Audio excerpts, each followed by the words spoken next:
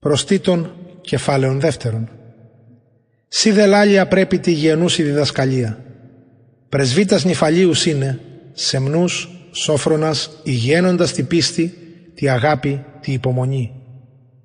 Πρεσβύτιδας ως αυτός εν καταστήματι ιεροπρεπής, μη διαβόλους, μη είναι πολλό δεδουλωμένας, καλοδιδασκάλους, ή να σοφρονίζουσι τας νέας φιλάνδρους είναι, φιλοτέκνους, σόφρονας, αγνάς, οικουρούς, αγαθάς, υποτασσομένας της ιδίης ανδράσιν, ή να μη ο λόγος του Θεού βλασφημείται.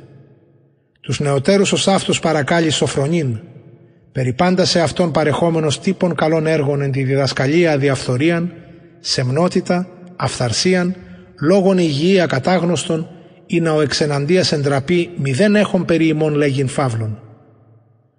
Δούλους ιδίης δεσπότες υποτάσσεστε εν πάση ευαρέστους είναι, μη αντιλέγοντας, μη νοσφιζομένους, αλλά πίστην πάσαν ενδεικνυμένους αγαθήν, ή να την διδασκαλίαν του σωτήρος ημών Θεού κοσμόσιν εν πάσιν.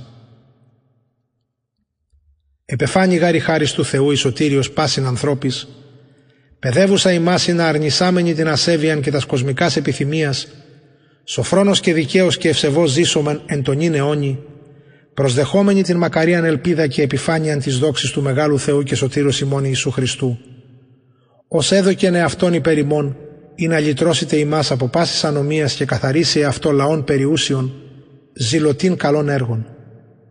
Ταύτα λάλη και παρακάλει και έλεγχε με τα πάσης επιταγής, μη δίσου περιφρονείτο.